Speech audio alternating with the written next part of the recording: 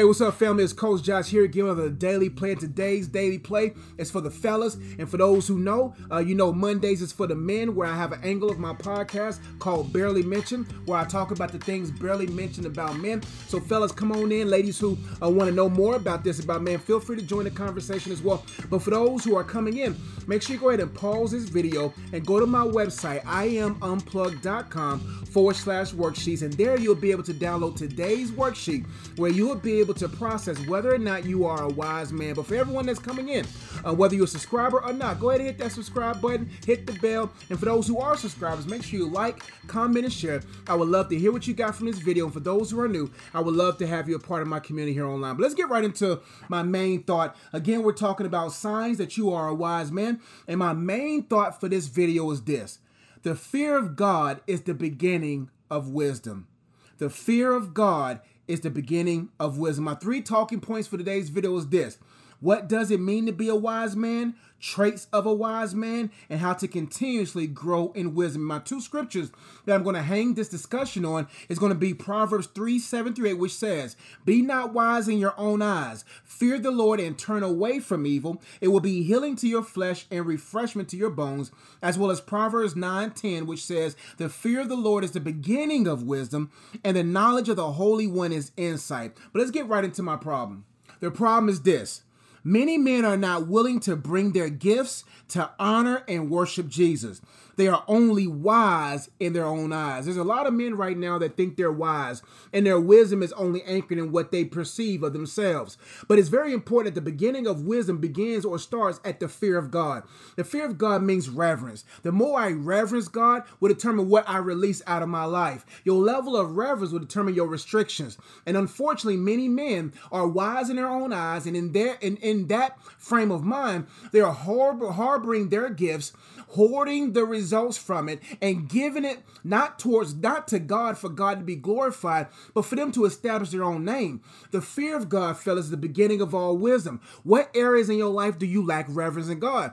Chances are, my brother, that's the area that you lack wisdom. That's why it's very important that you don't become problematic like a lot of men who utilize their gifts to only honor themselves or to use it for their own desires and not bringing them before Jesus, as well as being wise in their own eyes. See, wisdom is not based upon how I perceive myself of myself. It's wisdom. My wisdom is based upon how God views me, and am I walking in that way. But let's get right to what does it mean to be a wise man. Number 1, the first point: a wise man is a man that fears God above all else and has credible experience and deep understanding. A wise man is a man that fears God above anyone else and has credible experience and deep understanding. He is a man who counts the cost and carefully makes decisions through acknowledging God. Very dense, very layered definition there, but let's break it down. It says a wise man is a man that fears God above all else. Number 1. A wise man first is a man that says, I honor God above else. I fear God more than I fear man. I fear God more than I fear a woman. I fear God more than I fear anything, because he is the one that is the sole source of my provision and the sole source of my protection. That's why you have to ask yourself, am I truly a wise man? Do I truly reverence God above anyone else? And the second layer to that first sentence is, and has credible experience and deep understanding. A wise man, number 1, fears God. And number 2, he has credentials. He's credible. You can see a track record in his life of following God. You see the resounding evidence of him walking in wisdom. And it says that individual has deep understanding, that since his mind has been renewed by the Spirit of God, he is able to perceive everything in accordance to how God perceives. His eyes are as if they were the eyes of Christ when he walked many years ago. That his heart is empathetic, that his heart is guarded, that he knows how to navigate and knows how to systematically prioritize his life based upon the levels of importance. This wise man is a man who gets his everything from his reverence towards God. Now, the fear of God doesn't mean you are afraid of God. It means that you respect him, that you honor him. It's crazy how men will try to be honorable in public but dishonorable in private, or go around the corners and cut corners and do things as if God's eye is not everywhere. God sees everything. God knows everything. And a man who knows that God knows everything acts accordingly. A wise man is a man that fears God above all else and has credible experience. A wise man is not a man that resorts only to zeal. A wise man's zeal is backed by resounding wisdom. There's a lot of men who think they're wise in their own eyes but have no credible experience that births deep understanding, both of these rooted in a fear and reverence in God. It says he is a person who counts the cost and carefully makes decisions through acknowledging God. A wise man takes the time to count everything, to see does he have enough to go forward, to assure that he has God's backing. A wise man is a man that says, I'm going to acknowledge God in all of my ways. I'm going to examine my heart often to see its trust level towards God and to make sure that when I make any major decision, mid to major decision, I'm going to acknowledge God knowing that he knows what's best, and my wisdom or my perception of life is only limited based upon my experience, based upon my background, based upon my level of understanding. But thank God, through Christ, we have access through his spirit to the spirit that searches even the deep things of God, that gives us clearance and understanding on how we should move as men. Let's keep going. Second point, the fear of God is the beginning. I underlined it and bolded it. The fear of God is the beginning of wisdom, not the middle, not the end, but the fear of God. Your level of reverence in every area of life will determine what level of wisdom you as a man walk in. That's why you really must take the time to examine what areas do I acknowledge God and don't acknowledge God. What areas do I respect him and honor him? Do I truly honor him? Do I treat him like a big mama type of God where he's just God that's not going to hold me accountable, that he's not going to prune and chasten those whom he loves? Or do I respect that he has a purpose, and that through that respect, because of his goodness and his love, it helps me to live a more honorable life because I know what it means to honor and how to be honorable.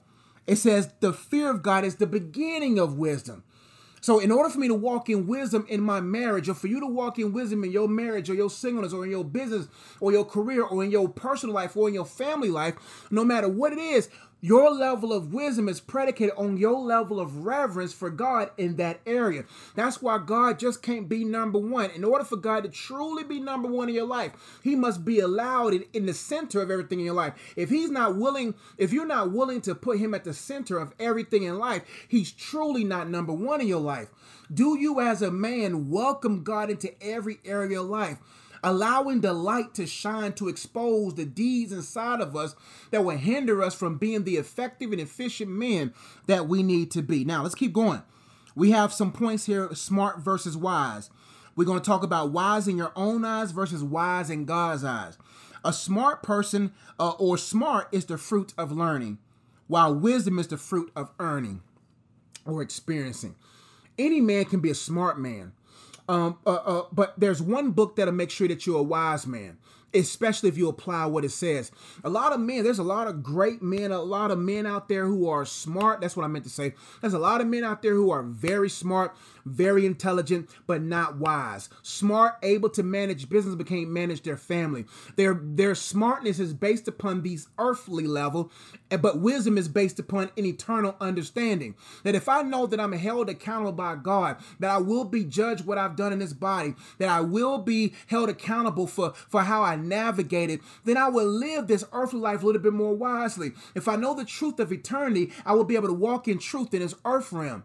But see, a lot of people are endeavoring to be smart, but not wise. But wisdom comes from earning from experiences, earning from engaging with God, investing time with him so that you can earn it, so that you can glean and ultimately bear the image and likeness of God, where you're able to walk in wisdom in every area.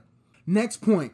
Why men must be wise. I spelled the word must, M-U-S-T. Why men must be wise. Why you as a man must be wise. They must be wise so they can, number one, minister properly. The reason why you must be wise as a man, because you're going to be held responsible in how you minister.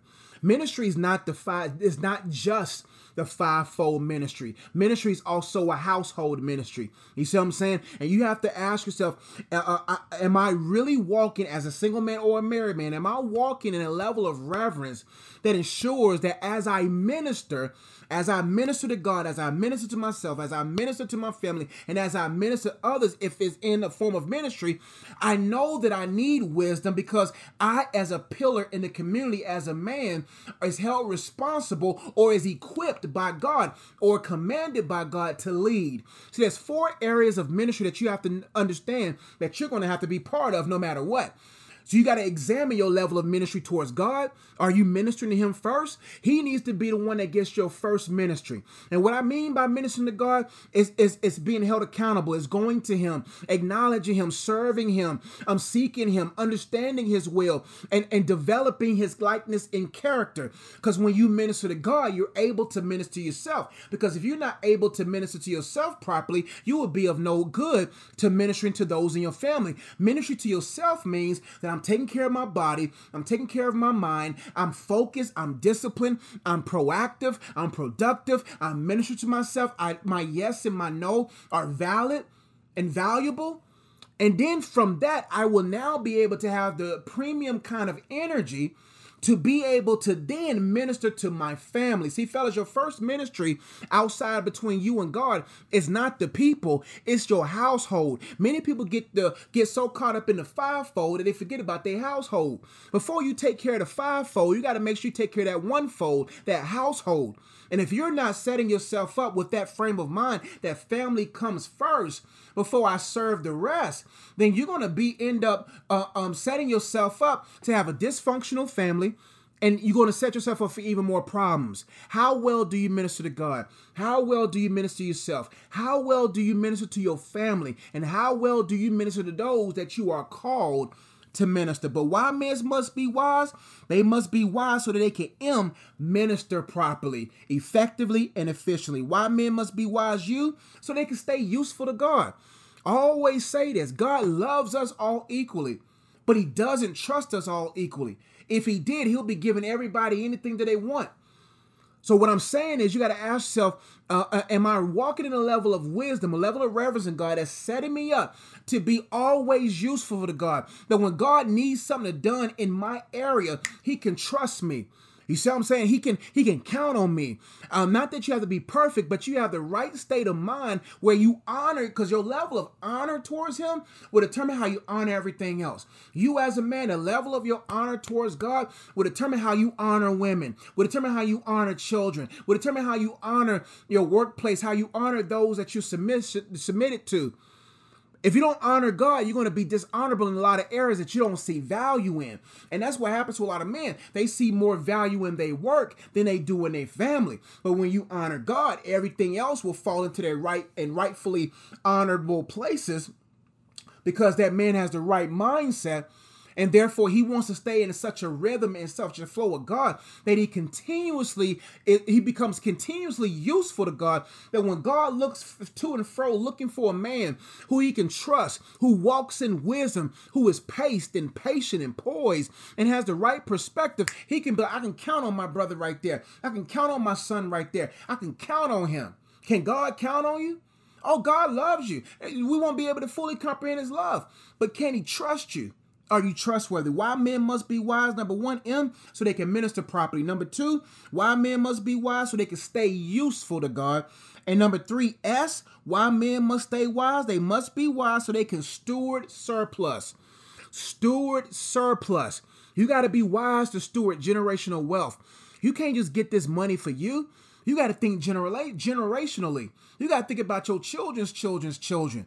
Because I don't care what your father's father did, you can change the narrative of your lineage. And what you can do now, say, as far as me and my house continual, we're going to serve the Lord, because I'm going to hold myself responsible to make sure that I steward finances, steward surplus. Surplus can be time. A wise man knows how to steward his surplus of his time. He knows how to steward the surplus of his money. He knows how to steward the surplus of his influence.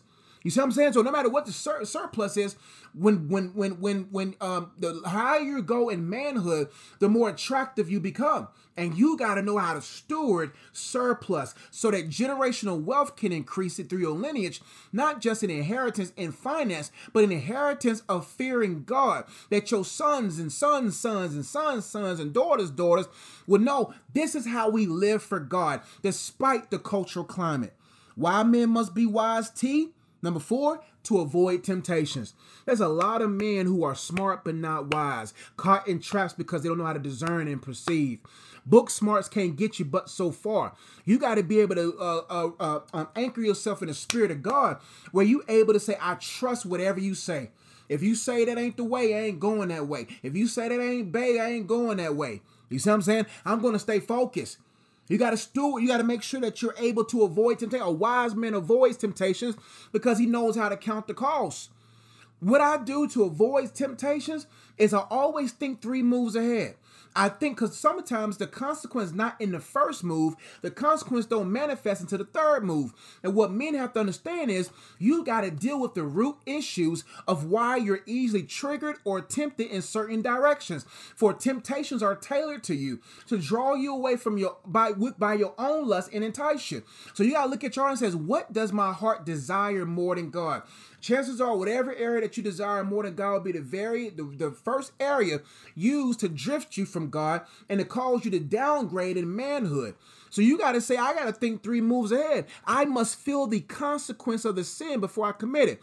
What I do, I take myself there and I feel the potential consequence of that decision. And when I feel that and begin to count the loss that I will occur if caught or if whatever, I avoid it. Because I'd rather suffer the pains of walking away from a temptation than suffering the premature or temporary joys of it, but having to suffer years, if not forever, the consequences of walking that way. So why men must be wise? So they can minister property. M, U, to stay useful to God. S, to steward surplus. And T, avoid temptation. Let's keep going. Now, 11 traits of a wise man. I'm gonna go through these quickly, but here are 11 traits that I was able to become aware of, or to discover.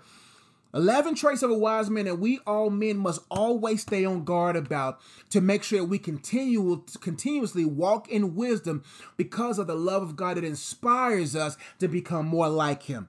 Traits of a wise man. Number 1, he fears God. Or in other words, he fellowships with God.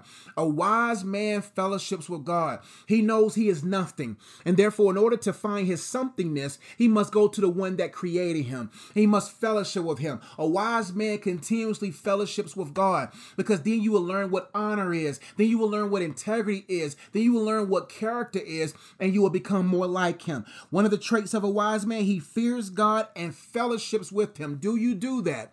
When was the last time that you genuinely fellowship with God outside of just the disciplined mindset, but actually a joy of fellowshipping with God? A wise man fears God because he respects and honors the position of God. Our level of reverence is determined by how our perception of position. I bet you if someone of high position was to come to you right now, you would change the way you act. It's crazy how many of us men, if a person that we respect, a president, a CEO, whoever walks in, we tighten up and we button up. But we sin before God whose eyes are open. I think it's because we have been taught that God is more like a big mama than he is a balanced father. And so what happens is we think God is just going to override our sins as if he's not going to hold us accountable.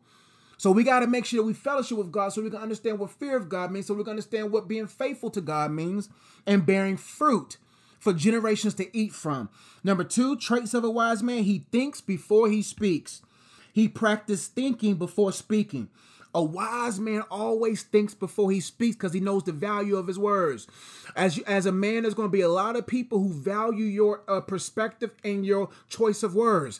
A wise man always considers the listener. He thinks before he speaks. He chews it before he spews it. And I don't like the word spew, but you see what I'm saying. I had to get a word that kind of goes with it. But a wise man thinks before he speaks. He's not an impulsive man. He just don't rattle off the lip because he knows the value of his words. Another trait of a wise man. Number 3, he is patient, loving, and kind. In other words, he practices patience and kindness. A wise man is a kind, gentle, patient, but balanced man. And what I mean by that is he's loving, he's patient, he's kind, but he don't take BS though. You know what I'm saying? He'll correct you. He'll rebuke. You know what I'm saying? A wise man wouldn't. He's a man of truth.